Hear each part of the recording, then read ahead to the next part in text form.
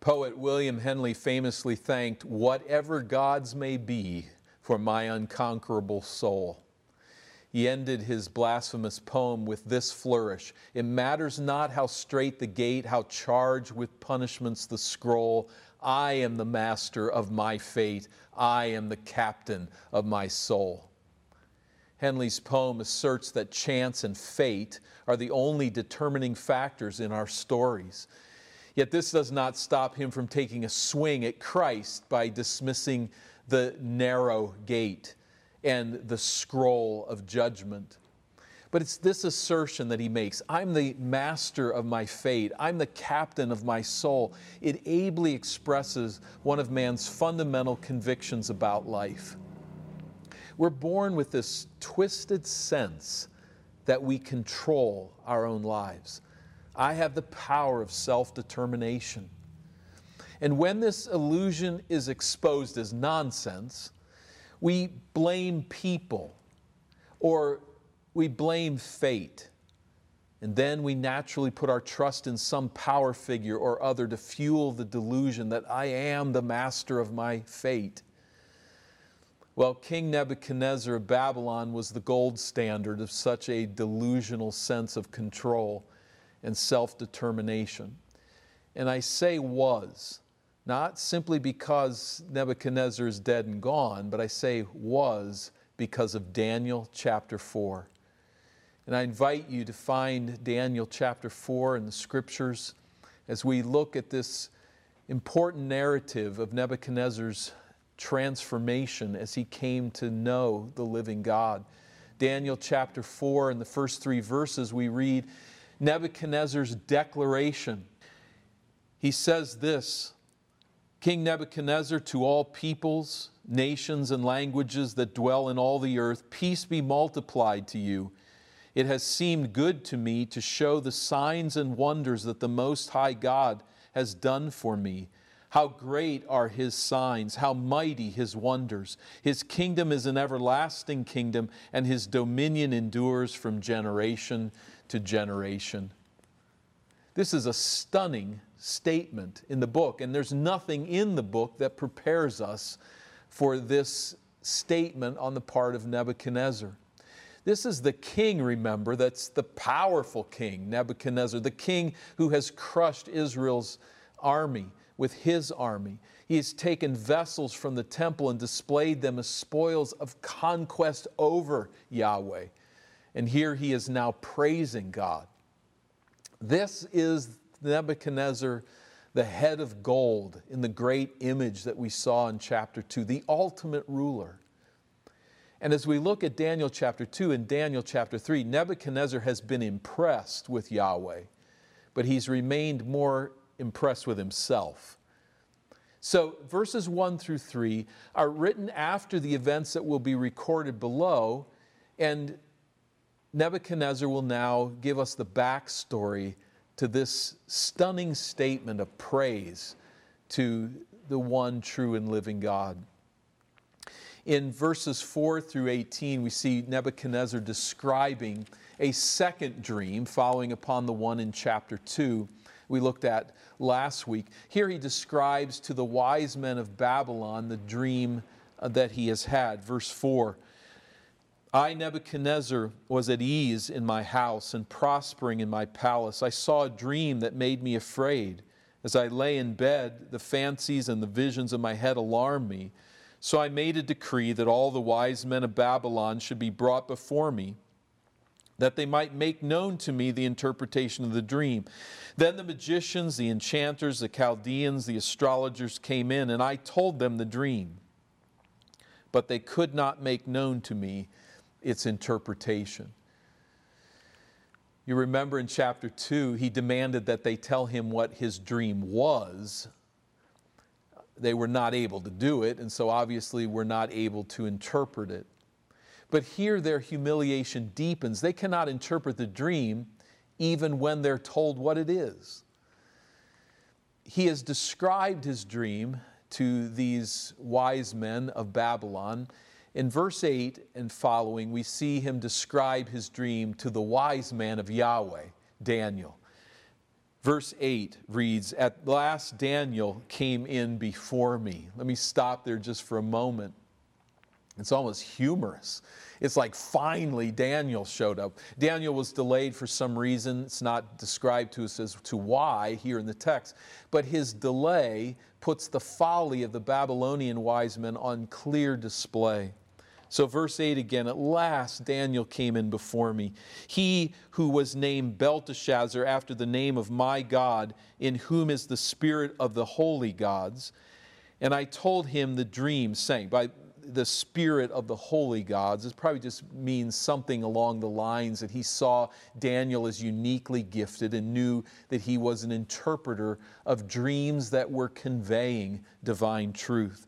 So verse 9, he says, "O Belteshazzar, chief of the magicians, because I know that the spirit of the holy gods is in you and that no mystery is too difficult for you, tell me the visions of my dream that I saw and their interpretation."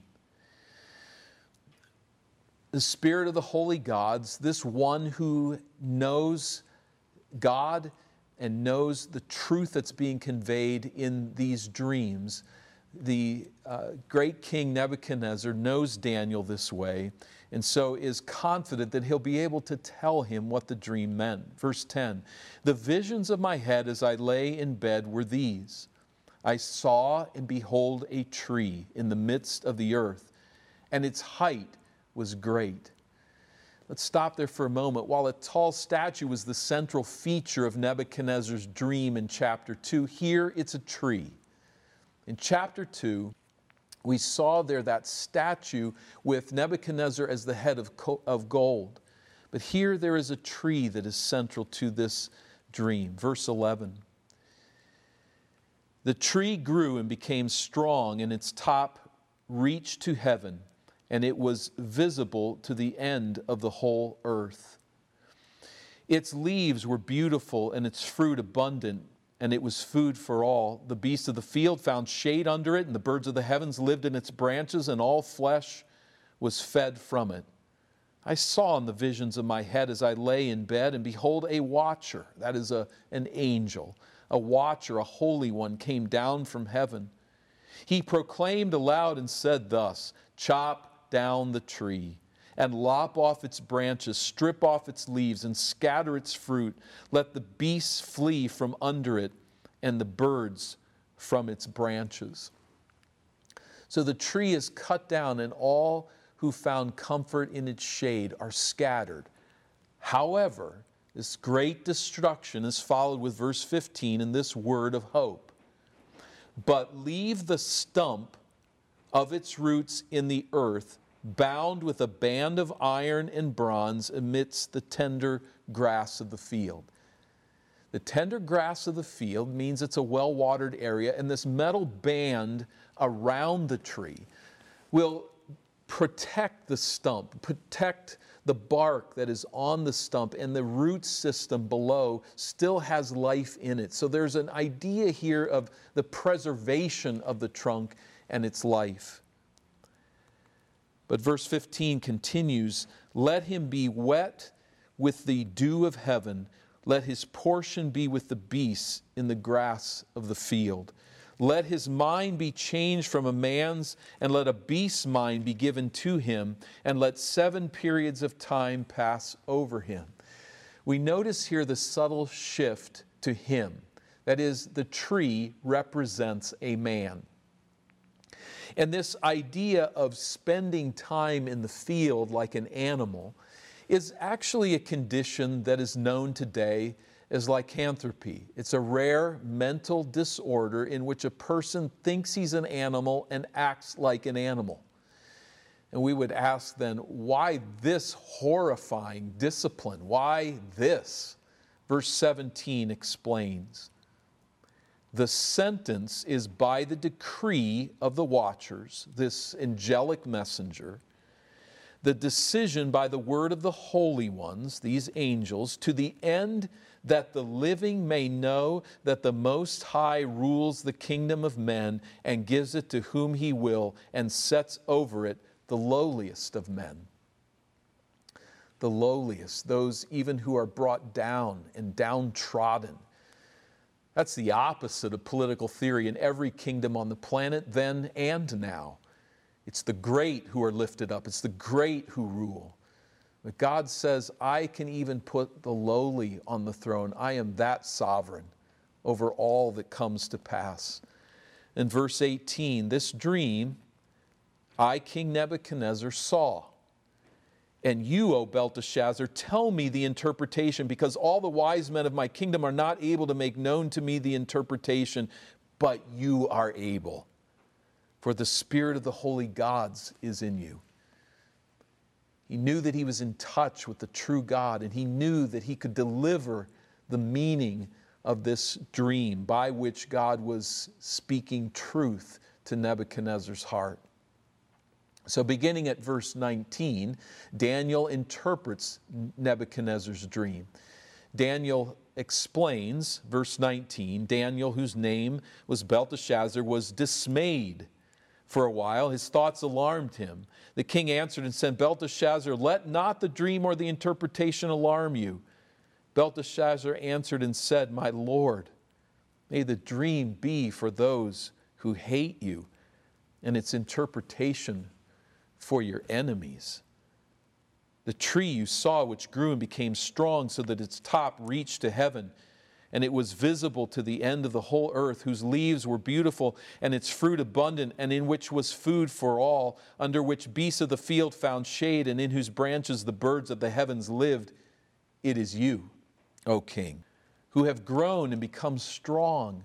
Your greatness has grown and reaches to heaven, and your dominion to the ends of the earth. And because the king saw a watcher, a holy one, coming down from heaven and saying, chop down the tree and destroy it, but leave the stump of its roots in the earth, bound with a band of iron and bronze in the tender grass of the field, and let him be wet with the dew of heaven, and let his portion be with the beasts of the field, till 7 periods of time pass over him. This is the interpretation. Verse 24. It is a decree of the Most High, which has come upon my lord the king, that you shall be driven from among men, and your dwelling shall be with the beasts of the field. You shall be made to eat grass like an ox, and you shall be wet with the dew of heaven. That is, you won't go inside your palace. 7 periods of time shall pass over you, till you know that the Most High rules the kingdom of men, and gives it to whom he will. So the metal band wrapped around the stump preserves the life of the tree. If animals eat the bark, the tree will die. If you would shave off the bark at the bottom of that stump, it would die. If you took an axe to it and cut away in that way, the tree will not live. But keep the bark intact, and the shoots can spring up from the life that's in the roots, and the tree may yet live. That's the idea here. And notice here in verse 26 the connection to verse 17. Here is the whole point. Until you know that the Most High rules the kingdom and gives it to whom he will. This is the point of the discipline that will come now to King Nebuchadnezzar. And verse 26, it was commanded to leave the stump of the roots of the tree. Your kingdom shall be confirmed for you from the time that you know that heaven rules. So there was a future that was good for Nebuchadnezzar, but there was going to be this season of profound discipline as he was humiliated in a way such as perhaps no king has ever been humiliated. This great, powerful man. Therefore, now, at this point, verse 27, Daniel moves from explanation to exhortation. Verse 27, therefore, O king, let my counsel be acceptable to you. Break off your sins by practicing righteousness, and your iniquities by showing mercy to the oppressed, that there may perhaps be a lengthening of your prosperity. Let my counsel. This is coming from a captured slave, from a young man from a vanquished nation, speaking to the most powerful king on planet Earth before his throne. Listen to what I have to say to you, king. Daniel assures him there's no good outcome here.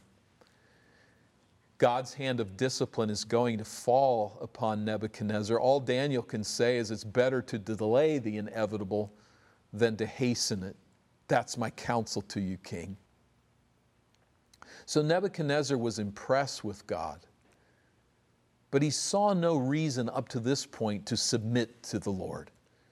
Nebuchadnezzar still thought of himself as high and lifted up.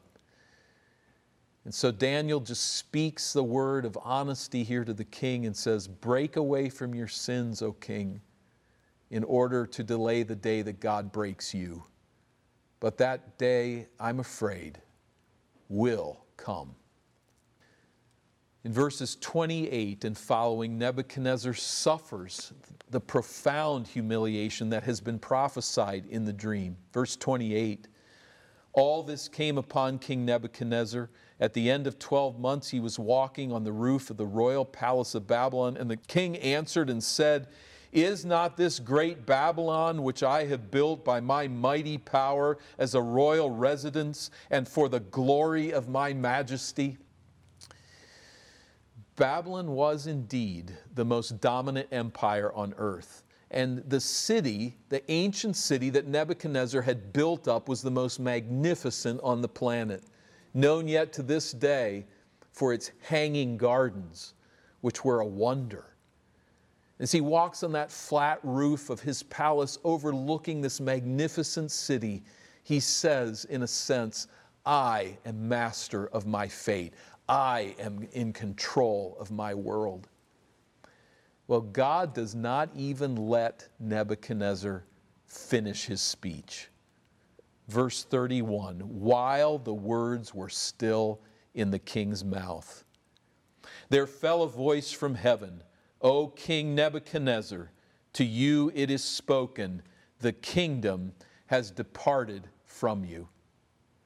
And you shall be driven from among men, and your dwelling shall be with the beasts of the field, and you shall be made to eat grass like an ox, and 7 periods of time shall pass over you until you know that the Most High rules the kingdom of men and gives it to whom he will. Master of your own fate, I will take your kingdom from you, and there will be nothing that you can do about it. You, King Nebuchadnezzar, will be helpless. You will not be wearing that wonderful robe that you now wear. That crown that sits on your head will be gone. You will not be on your throne, in your palace, eating your wonderful food and enjoying the power of your kingdom. You will be driven out like an animal living outside. Now notice here in verse 32, and connect that again back to verse 25 and then to verse 17. We see here verse 17, verse 25, verse 32. This is the point that God is driving home, and that this entire chapter repeats these 3 times because it is what is all significant. That we would know that the Most High rules the kingdom of men and gives it to whomever he will. God alone reigns sovereign. And this he will teach now to Nebuchadnezzar. And so in verse 33 again, immediately the word was fulfilled against Nebuchadnezzar. He was driven from among men and ate grass like an ox, and his body was wet with the dew of heaven till his hair grew as long as eagle's feathers, and his nails were like bird's claws. In lycanthropy, this is the subset of boanthropy, where a person believes that they are a cow or an ox. But the prophecy of the metal band around the tree was also fulfilled. So Nebuchadnezzar is humbled in such a way that is hard to even comprehend, acting like an animal outside, having lost all of his glory. But again, that band around the tree, that prophecy as well is fulfilled, as we see in verse 34. At the end of the days, I, Nebuchadnezzar, lifted my eyes to heaven, and my reason returned to me, and I blessed the Most High, and praised and honored him who lives forever. I lifted my eyes to heaven. The most intense insanity Nebuchadnezzar ever experienced was on the day when he looked over Babylon and said, "Look what I have done by my mighty power and for the glory of my majesty." To crawl around outside thinking he was a cow was less insane. Eating grass, mooing, was an improvement for Nebuchadnezzar. And to this point in time, Nebuchadnezzar had never been more sane than when he looked not to himself, but looked upward to a glorious God. His dominion, his kingdom will endure forever. I, the gold standard of kings on earth, I will soon be dust, but God's kingdom will never fall. He is the Most High God who rules over all of the kingdoms of man, over all of the glory of man. His glory is supreme. Nebuchadnezzar now saw clearly. And so we see here his repentance and his restoration. Continuing here in verse 34, his dominion is an everlasting dominion. His kingdom endures from generation to generation.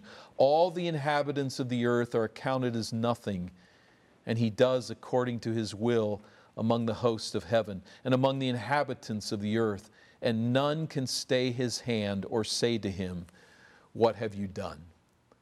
No one can stay his hand. That is, no one can stop God from doing what he chooses to do. This is more than saying every once in a while God will decide to do something and you can't stop him. This is to say that God ordains all that comes to pass, and no one can get in the way of that. No one can ask, "What have you done?" That is, no one can question what God chooses to do. We may question whether or not he's good. We may question whether or not God is wise. But in doing that, we are fools in our pride.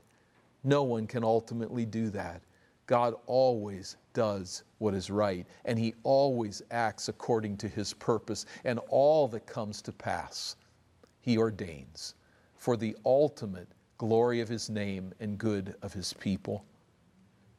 Nebuchadnezzar is coming to understand that and perceive that this is who God indeed is. Verse 36, and at the same time my reason returned to me, and for the glory of my kingdom, my majesty and splendor returned to me. My counselors and my lords sought me, and I was established in my kingdom, and still more greatness was added to me. He's not lost his way in verse 36, speaking words of pride now all of a sudden. These are words of reality. Remember that the vision in chapter 2 pictured Nebuchadnezzar as the head of gold. He was a grand king, and his empire was majestic in many ways. He's speaking the truth, but now he does so with the right humility and the understanding that God reigns supreme. Verse 37, so he says, here's the conclusion. I now, Nebuchadnezzar, praise and extol and honor the King of heaven. For all his works are right and his ways are just. And those who walk in pride, he is able to humble. Not only is he able to humble, he will. And Scripture makes this very clear. If he does not do so in this life, then he will do so in the next. Every self-promoting fool, every proud rebel against God's sovereign control will bow in abject humility before Christ someday, as will those who fancy that Jesus can be ignored in this life or in the next. And so we're reminded here in Daniel chapter 4 that from birth, pride is deeply rooted in our identity as human beings. We don't have the glory of Nebuchadnezzar, but if we were given that glory, the pride that is now in our heart would just find a new way of expression. Pride does not look the same in everyone, nor does every person display pride in singular manifestation. There is the arrogant, self-important, boastful pride as we think of Nebuchadnezzar on his palace rooftop looking over Babylon and praising his name. But there's also the quiet, seething pride of hurt feelings. There's the pride of self-centeredness, where we simply don't think about others. We see everything from our perspective. There's the pride, as Powlison puts it, that towers, and the pride that cowers. In 1,000 prideful ways, we operate as if there is no God who rules from heaven's throne, and as if we are the masters of our fate. Daniel 4 is a breath of fresh reality for our souls. We're reminded here that God rules the kingdom of man with sovereign authority. He raises up and He puts down. We never were, we are not now, nor ever will be the master of our fate or the captain of our souls.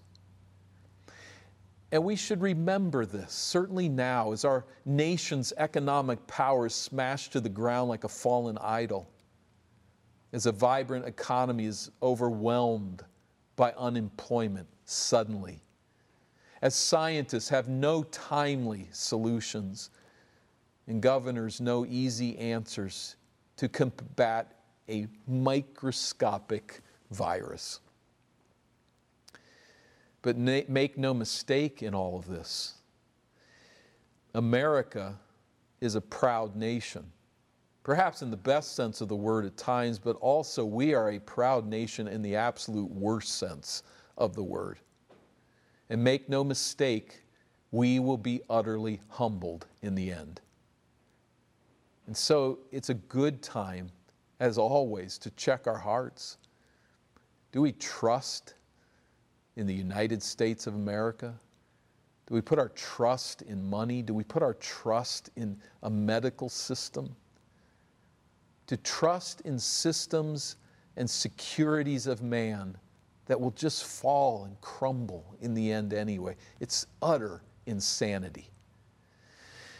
I have no idea how soon. I make no predictions, but the fate of so-called masters of their own fate is always humiliation and destruction. This nation that we now inhabit, like Babylon of old, like Medo-Persia and Greece and Rome to follow, so our nation will be humbled. Our leaders will be humbled. Our powers will be broken. And one day America will be blown away like the dust of the statue in Daniel chapter 2. Now, for those of us who've been redeemed by Christ, our hope then is not in this world. Our trust is not in this country. Our confidence is not in ourselves or the systems that seek to control our world for us. Our hope is in the crucified, risen, reigning, returning Lord Jesus Christ, whose rule will never end and whose kingdom cannot fall. So if all around our soul gives way, He is the solid rock on which we stand. All other ground is sinking sand. If I speak to you today as one who has not come to put his or her saving trust in Jesus Christ as Savior, if I speak to you and honestly, the truth is you're fearful, or you're discouraged, you're distraught, I say to all of us, even those who are confident, and maybe particularly to those of us with the confidence that really evidences our own pride, the call here today from Daniel 4 is to humble ourselves, to come in dependent faith on Christ alone, our solid rock and our eternal Savior. His kingdom is forever. Those who are part of that kingdom now with the hope and ultimately in the very presence of our Savior, that is where our soul finds its hope and stay. Seek Christ as your solid foundation. He alone is the Most High God, and His kingdom will never end.